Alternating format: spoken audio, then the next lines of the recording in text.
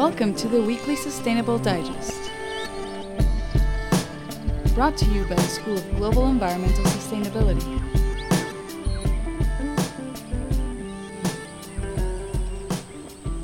I'm Emily Taylor, and on this week of the Sustainable Digest, CSU makes innovative advancements in the automotive industry through a national competition aiming to redesign a 2016 Camaro to be a plug-in electric hybrid.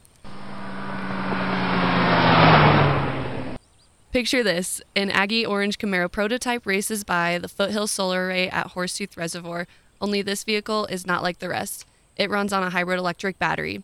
EcoCar 3 is the latest advanced vehicle technology competition that's sponsored by the U.S. Department of Energy and General Motors.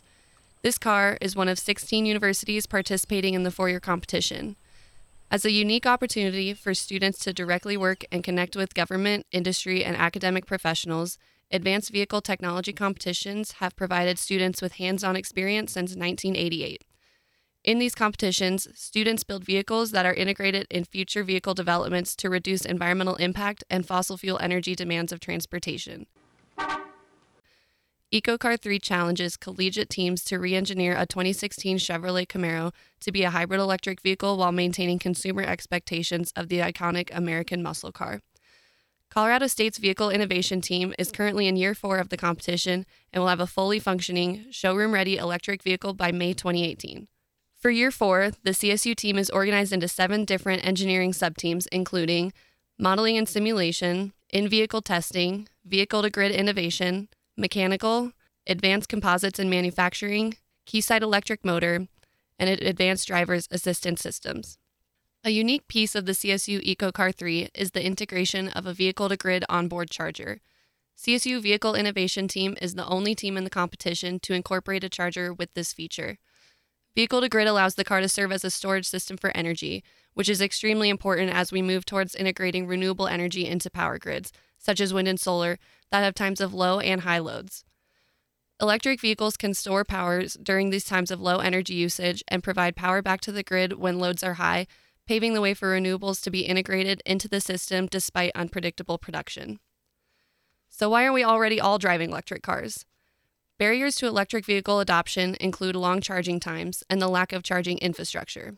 As more electric vehicles are utilized, this will create high stress on the power system, so grid-connected electric vehicles are a must.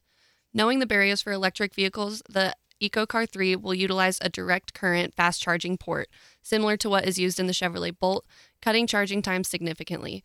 The EcoCar 3 will also include a 120-volt vehicle-to-home utility outlet to allow flexibility and maximum utility for consumers to use small appliances directly from the car wherever they may be. The CSU Vehicle Innovation Team is working to not only design an innovative electric vehicle that can be a storage component for the electric power system, but also create a car that is marketable to a variety of consumer audiences. The students on this team are in a unique position entering the workforce upon graduation, with cutting-edge skills in an ever-changing and competitive job market. The Vehicle Innovation Team will be heading to the national competition in Yuma, Arizona and Pomona, California, May 10th through 22nd of this year, competing against 15 other universities while representing Colorado.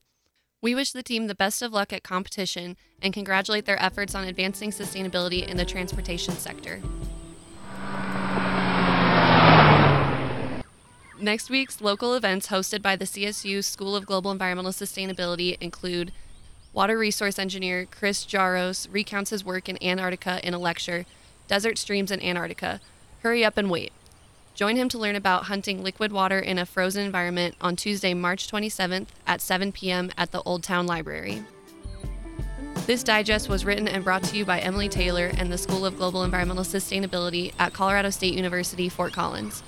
For more information, you can check out iTunes, SoundCloud, or kcsufm.com.